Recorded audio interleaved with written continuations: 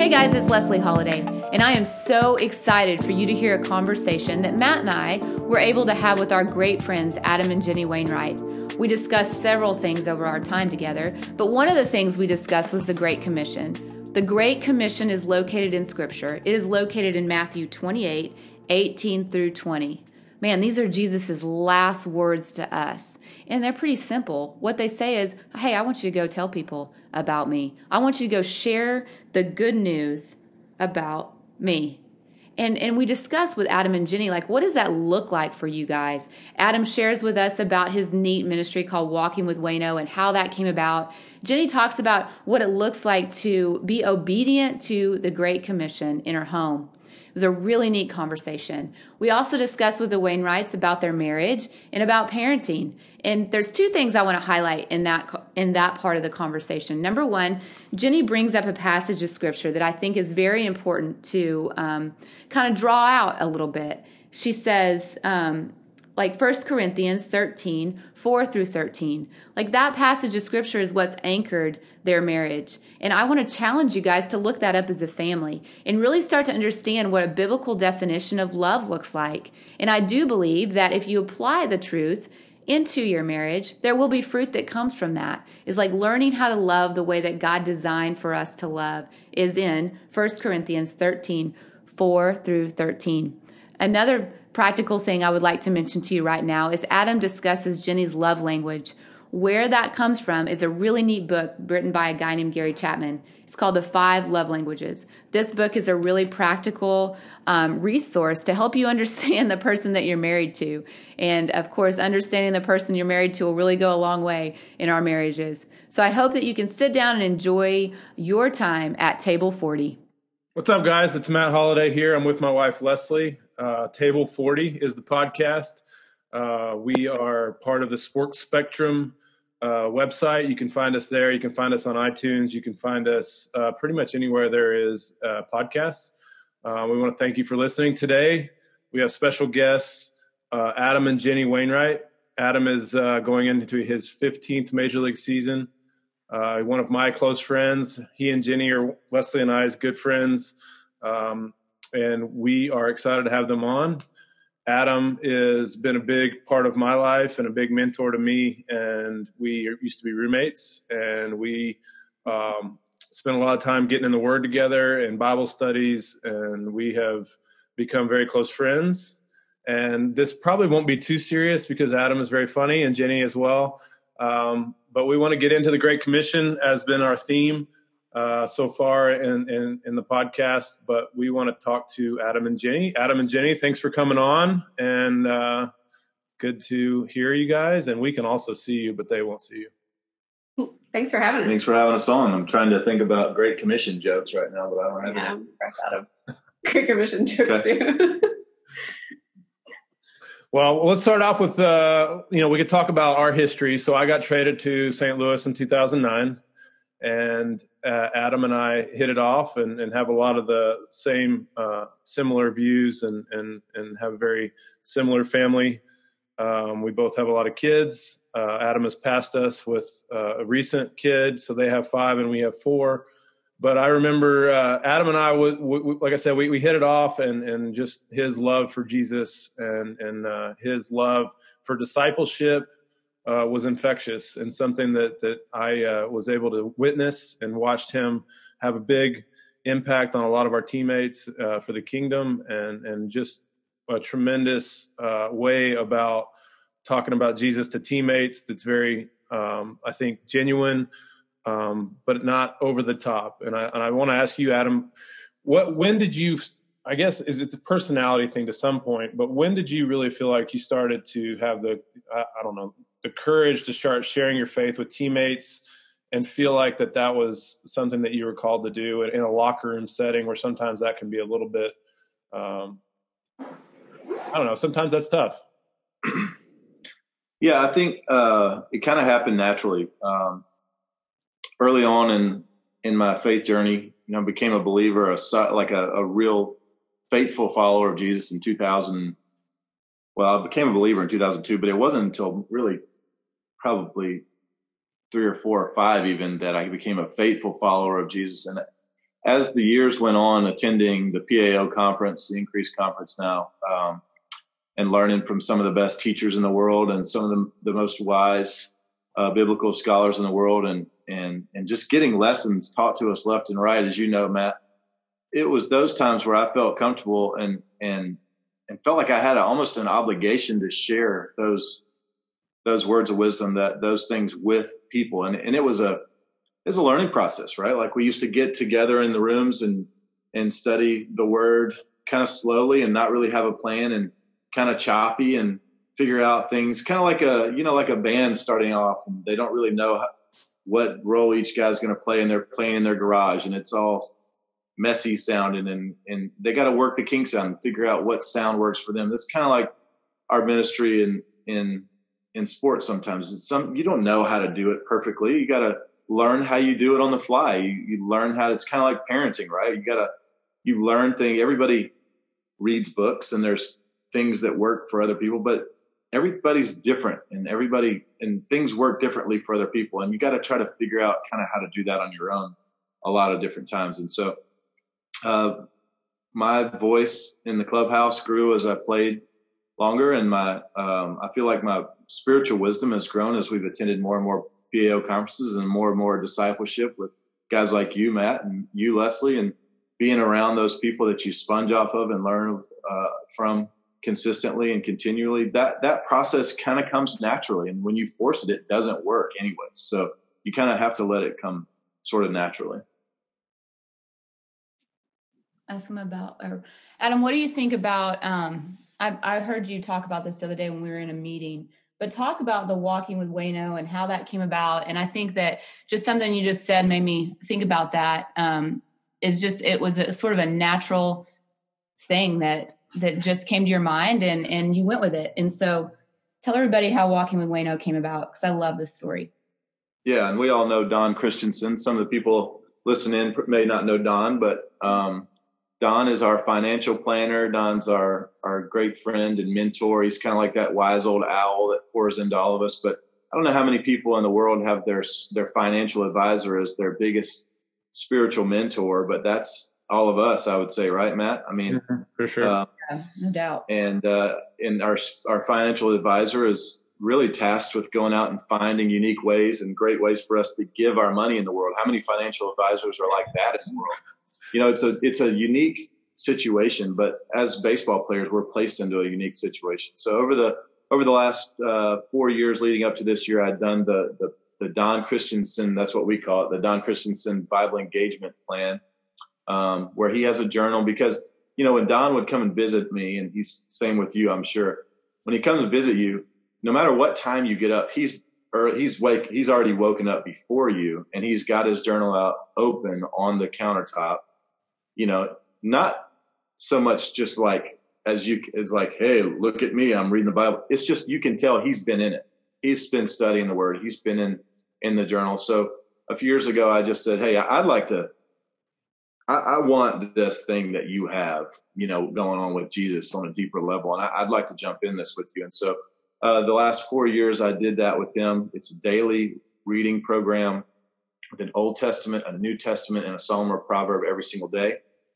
And the last couple years, I had really felt led to bring that to guys on our team through the Cardinals, just because there's so many times that we just open the Bible, we don't have a plan, we don't know where to start. So it's hard to open it. And then it can be, because you don't have a plan, you don't know where to start, you don't really have somebody walking you through it. It can be really intimidating, and you give up really quick if you try to do it by yourself. So this group that I was with and Don reading the Bible with through, it created accountability. It created a plan. You knew what that day's reading was going to be, and it created dialogue with teammates so that I could talk with them about it, learn and grow with them together as peers. And so it's just a crazy, awesome growing technique that I just fell in love with. So I did a group last year at home too, and the results are always the same. It's like, man, this is so great. A really good friend of mine named Kevin from home, he said, this has helped me so much. Like, just being consistently into the word has changed my daily outlook on life, and just really powerful stuff. thank you for doing this. And I'm thanking him too for helping me be accountable through that, helping me go through that. But I just started feeling, you know what?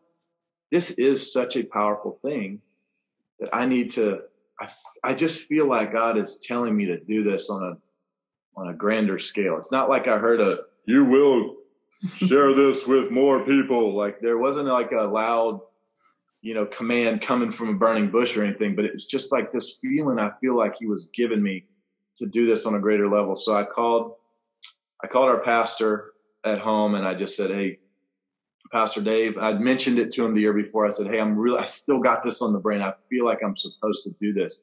What do you think about me walking through this with our church at home? And he said, well, that sounds like something that a lot of people would probably be interested in. We'll see where it goes, but we'll help you set up the accounts and figure out what kind of system you need to use. And this and that. So great. Sounds good. I'll order 200 journals. Yeah, I ordered 200 thinking that would be plenty, way more than we would need. And those sold out right away. He mentioned it at church and they sold out. There was like 200 and 180 of them were gone in the first service. The second service, he forgot to mention it completely. And so there was a couple left over. And then by word of mouth, a couple of days later, they were gone. And then, as I'm doing that, I'm like, wow, that's crazy. Those sold out. And we set up an email account where they would send it out to the people that were in there to my recaps every day so that they knew that I was engaged with them every day. I was having a conversation with them. We were walking through it together.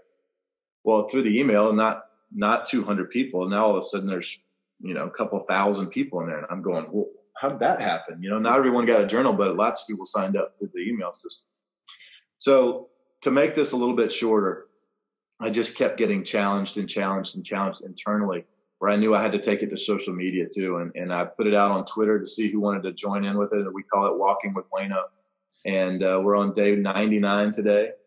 Tomorrow will be 100 days in the Word. And I've had tons and tons of people write in saying, dude, I've never been in the Word like this before. I didn't know anything, stories like that. But I also have pastors and all kinds of people in there that hold me accountable each day. But now we're up to, 16,000 something people on Twitter and 5,000 something people on the email group. So it's 20,000 plus people reading the Word daily and engaged into his Word, all because of a friend that showed me something. And that's the discipleship model, right? A friend poured into me, and I'm helping to try and pour into other people who are hopefully going to take that 20,000 number or whatever number and pour into, whoever knows how much more. Yeah. And I think it's important to note that this isn't for those of us that don't have, big followings. I mean, obviously you're a incredibly talented baseball player and lots of people know who you are because that's just the business and that's the way it goes. But for those of the moms and dads and kids listening on this podcast, I just think what I heard you say that I think is very important and something to point out is it was just kind of the next right thing. I mean, this was on your heart. God placed it on your heart. And the next right thing was to go do what? Are you singing Frozen songs to us last week? What is that a Frozen song? The next right thing? Frozen 2. Frozen 2.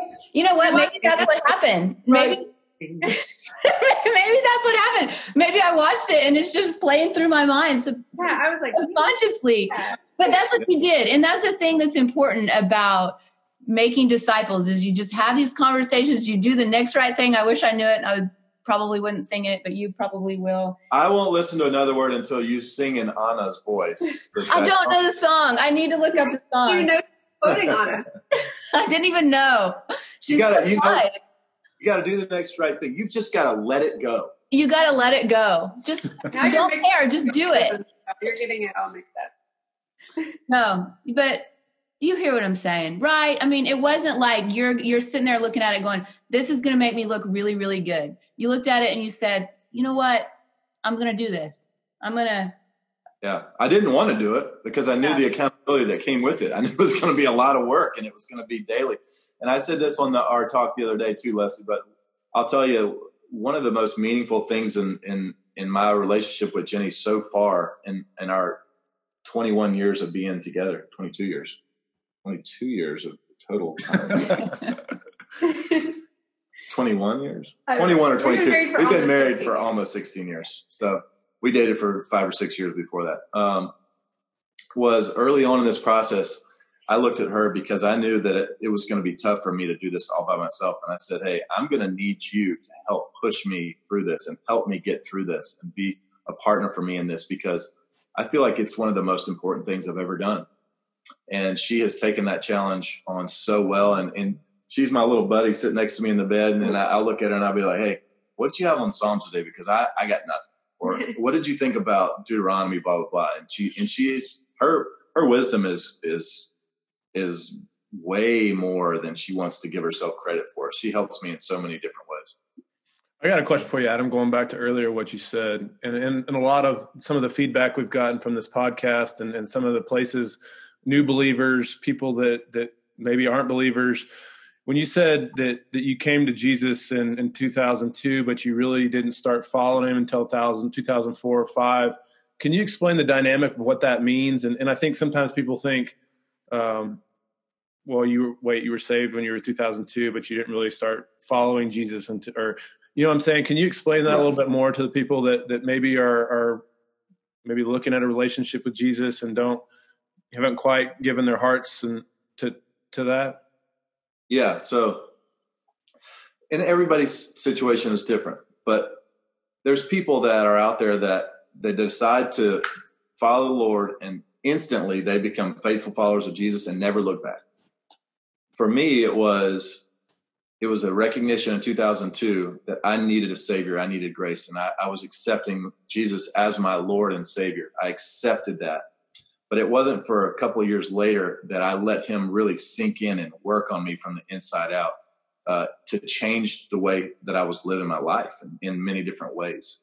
And sometimes that's a learning curve. You know, I think some people, they think or expect when they see a believer that their faith journey is the same as everyone else's and that instantly they're going to be like, you know, the Apostle Paul, where it's just not that way for most of us. You know, there's a learning curve involved. There is challenges and steps along the way that you realize, oh man, I messed up. Whereas before you didn't even care. It didn't matter to you. But as you it's not guilt. It's what's the word I'm looking for? It's conviction. And it's conviction by the Holy Spirit that he's going, hey bro, remember that promise you made me? Remember that you told me you were going to walk with me? Okay, this is part of that process. Here's where we're going to change. And he started working on me slowly. And it took a few years for me to really buy into this whole process. Does that make sense? Yeah, absolutely. I think our salvation is secure, but maturing and becoming a disciple that's worthy of the calling and maturing in our relationship with the Lord, it takes time, and we all pace that out a little bit differently. Right. Yeah. I think as a new believer, that's a dangerous spot for believers because people who are not believers are always watching, right? And sometimes brand new believers get thrust into spotlight and speaking engagements into roles where they're just not quite ready yet to back it up with the lives that they live. And so people will go, well, he's a hypocrite, you know, that's just not, but it's not fair to them almost, the person who's the new believer, because they haven't reached in their faith journey. They're not so far along enough during that marathon where they really know how to be yet. You know what I'm saying? Well, even mature believers mess up. I mean, that's true. That's a great point. Well, I think it even talks about like being on milk still, right? As new believers, that you're still being fed by milk as opposed to a more mature believer that you know is, like you said, is more prepared to speak about. I mean, think about our journeys. Like when you first become a believer, you don't want to be called on in Bible study, right? Because you're not quite sure of your knowledge of Scripture.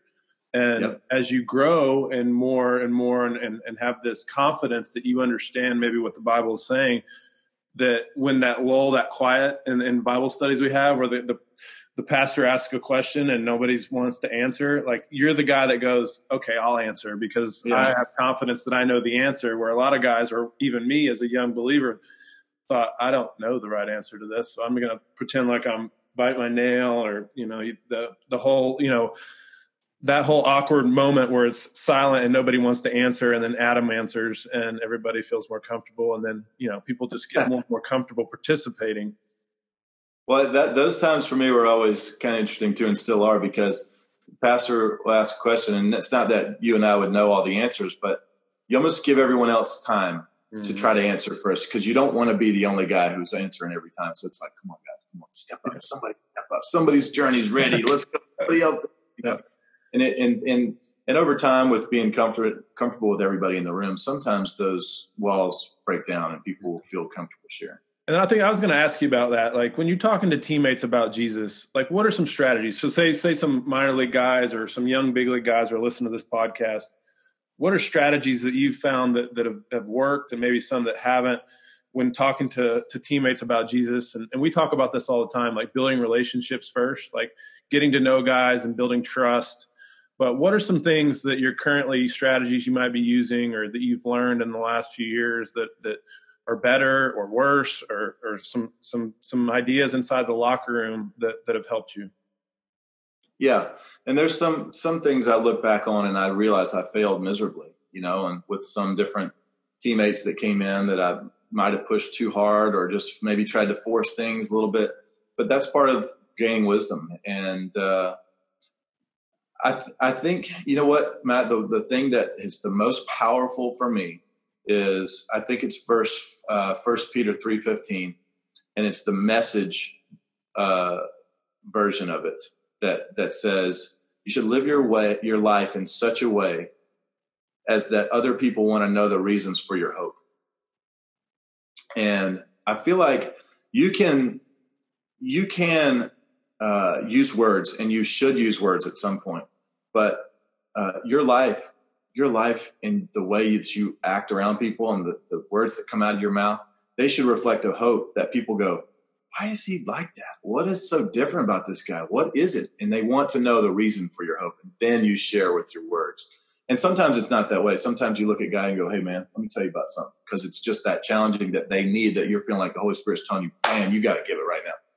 But I feel like a lot of times, many times, a better way to do that is to model your faith and use words when necessary, not if necessary, but when necessary, because at some point they're always going to become necessary. Well, and I think the thing that he's been really good about is that he builds a relationship first that's just based on baseball and friendship, and then people want to hear from him. If he was just walking in and preaching at him and then leaving, no one's going to listen to him. But he's got like an underlying relationship with all these guys in the clubhouse. And so they want to hear from him about all sorts of things. Yeah. All right, Jenny, I was at a conference a couple months ago, and it was a parenting conference, or a parenting like workshop or whatever. And one of the things the lady said, she started out and she said, if I were to tell you that I have 5 little strangers living in my house, and all day long I serve them, and I make their breakfast, their lunch, and their dinner, I clean up after them. She said, you would look at me and think that I was so honorable that I would allow these little people in my house. But then if I tell you that they're my kids, it changes everything. And I think one thing that I really admire about you is you're a really great mom, and you've done a really good job of discipling your girls.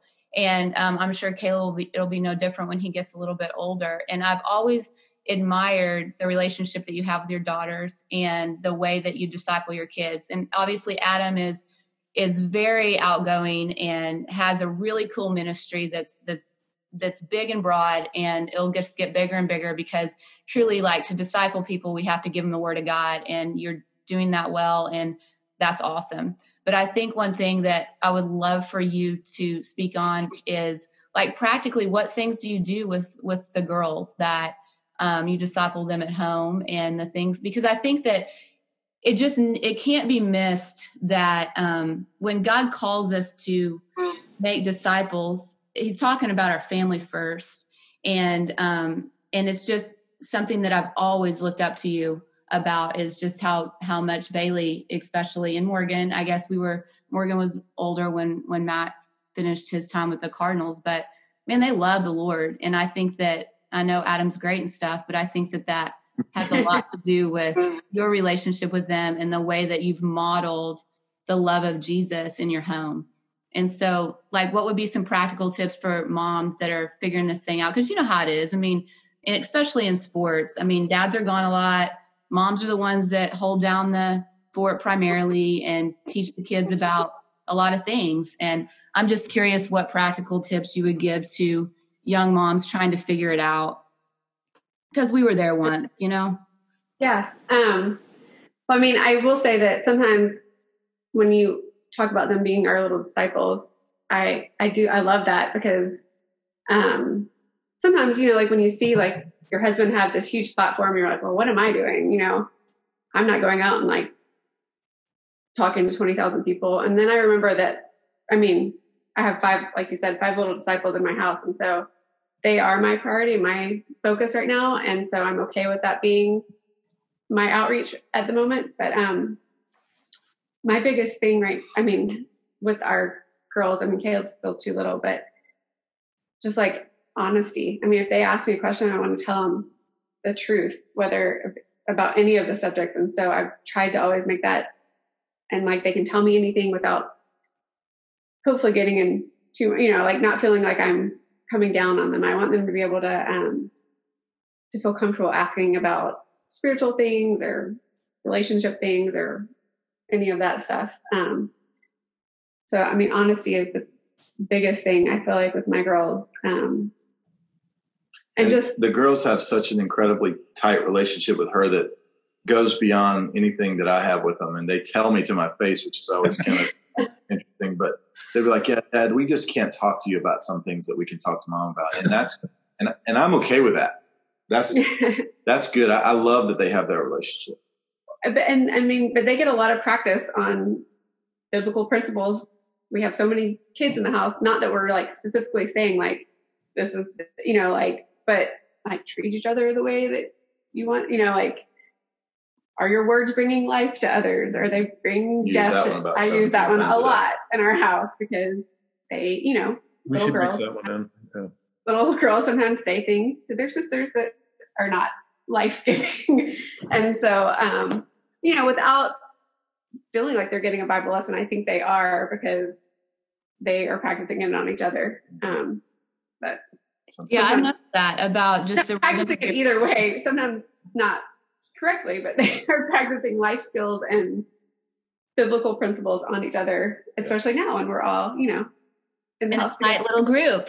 The other thing I love about you guys is your marriage. And I think for Matt and I, it was always really encouraging for us because Matt and I, we really enjoy each other's company. And I was talking to Don Christensen the other day, and he said, you know, the thing that you have in common with Jenny Wainwright is if, like in quarantine or whatever, for example, it doesn't really bother me that I'm stuck at home with Matt because I really enjoy his company.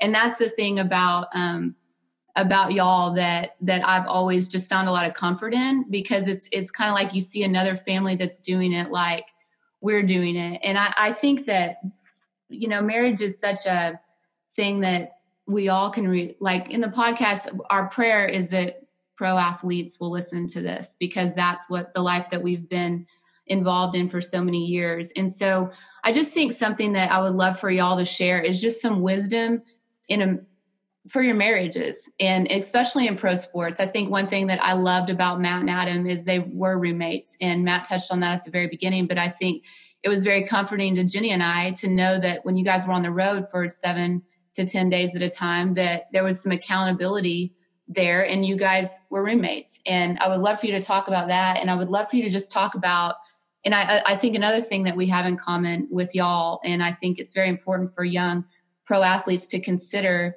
is the fact that I know I'm loved by Matt, and that is enough for me. And I never tried to seek any sort of approval outside my home. And anyway, and I think that that's something that we have in common. And I think the reason is because it's biblical. And so I guess I would like for you to sort of talk on that, is just things that you've done over the course of your 16 years of marriage, because you've always been in professional sports. and just kind of what things that you guys have done to strengthen your marriage. Because the cool thing about y'all, and we can say this because we're a little further ahead, is that when baseball was over, I didn't have to look at Matt and get to know him again. Like, it was like, okay, it's over together. It wasn't like he was doing this thing and I was at home somewhere. We were able to transition into the life without pro sports together. And I know that will be true of y'all whenever that journey ends. So I don't know if you found any questions in that little rant at all, but wait, there a question? There was at one point. There was at one point, and then I kept answering it. Went to the next one. So I answered it for you. If you have any thoughts on her answers? No, you nailed it. Do you agree with my answers is a question for your marriage that I've observed? He's been giving me a hard time because I am kind of a homebody, and like this right now is kind of my jam. Like, I am loving having like all my little chickens in my nest all the time, and like no one can leave, and they all like, we're all just like hanging out, and I'm loving it. I know that maybe isn't everyone's thoughts on the quarantine thing, but like, well, you love that side of it. I love that side of it. Yes. I mean, I love that, like, she's not being tone deaf to the rest of the world who is absolutely going through major I'm things. Heartbroken but I'm saying just my family being in the house part of it. And like him being home, this is the longest I've ever gotten to spend with him, you know, like in a stretch, even off season, it feels like, because the off season is usually filled with so many like activities and holidays and everything. So this is the most uninterrupted family time we've ever had. And so I am just very grateful for that.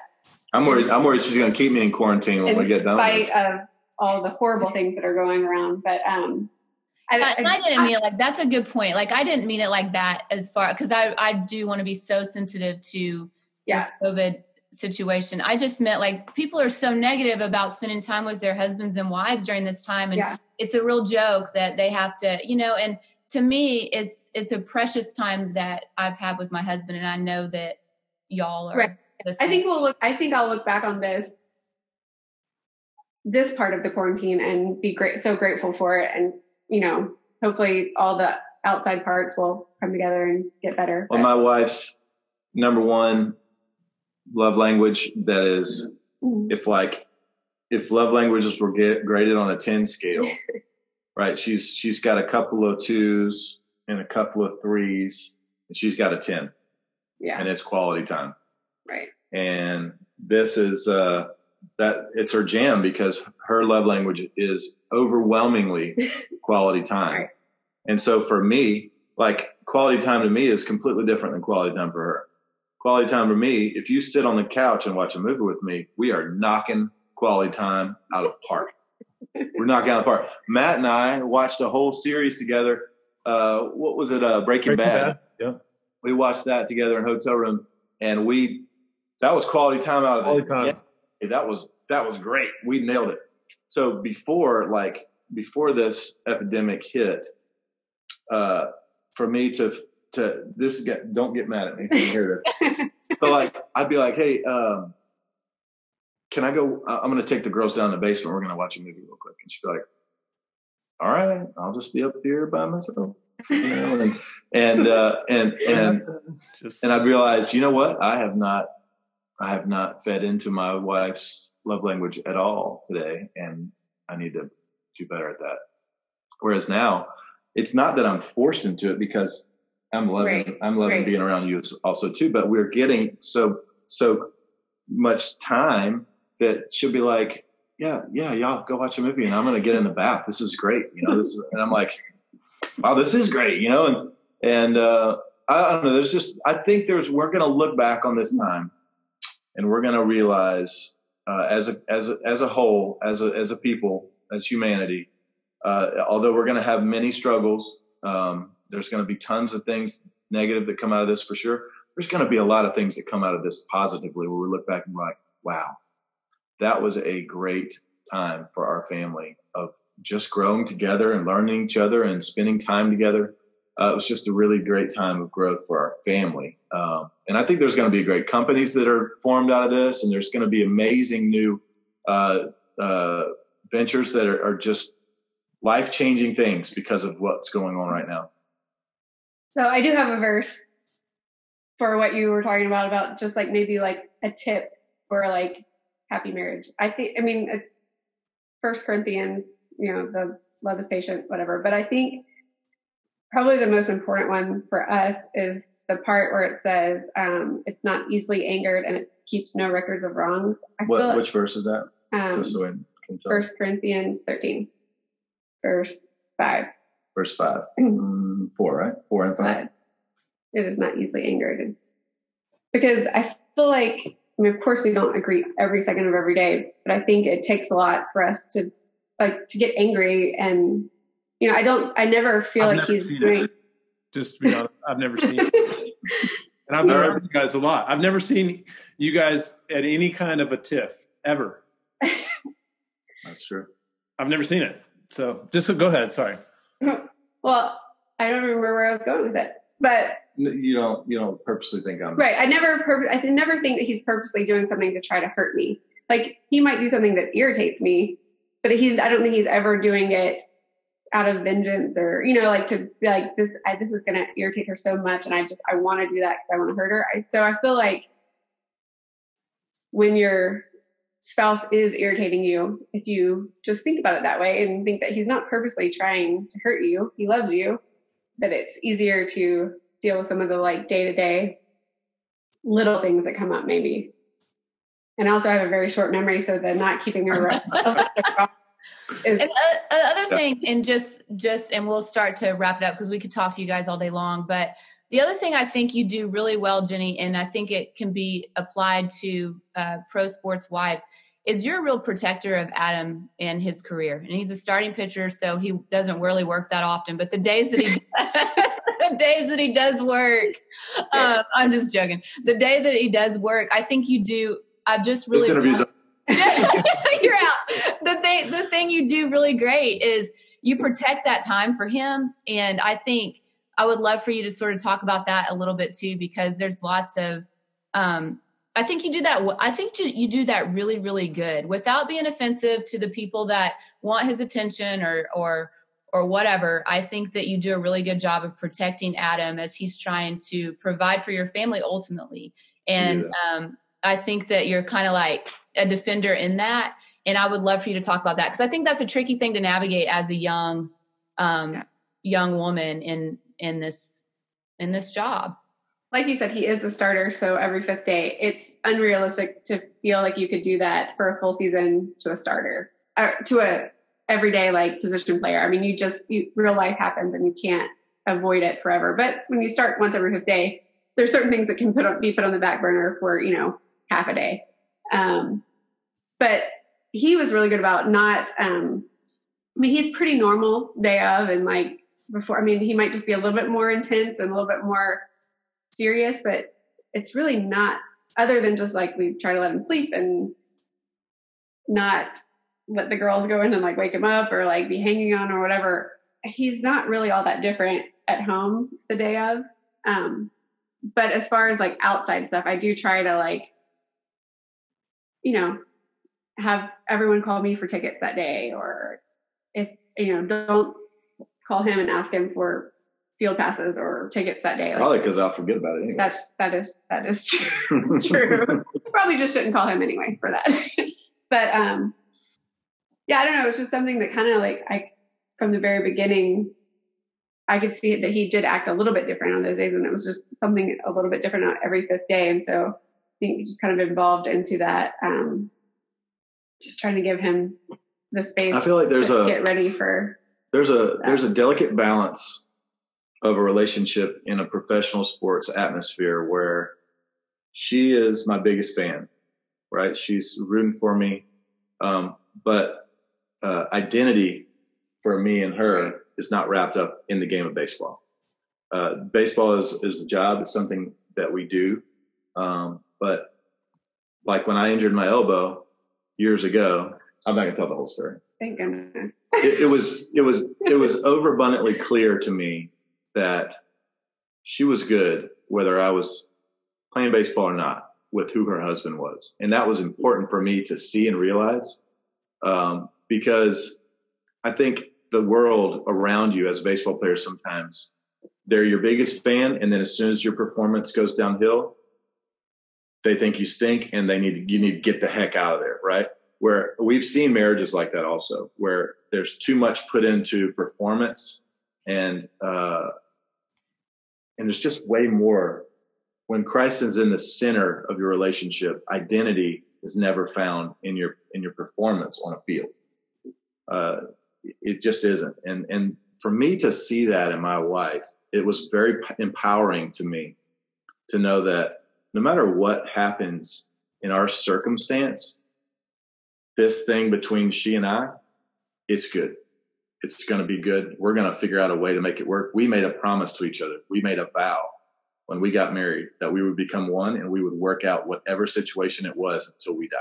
And that's our promise. And that's what we're going to try to keep. Yeah. And I try to stay pretty even no matter what the outcome of his performance is, just because he doesn't need me to be sad if he has a bad outing. He's already feels bad about it. He doesn't need me to be like, oh, can't believe that happened. Or what were you doing making that pitch? Nice slider.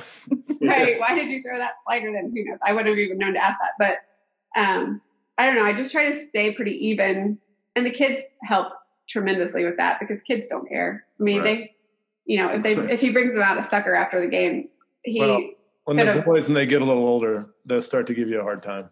I have seen that maybe be a little different in the family room with the boys, but the girls, they're like, "Did you bring me a treat?" I don't care. A couple years ago, my daughter Macy came up to me and goes, "Dad, great job giving up 5 runs. Way to go!" And I was like, "Thanks."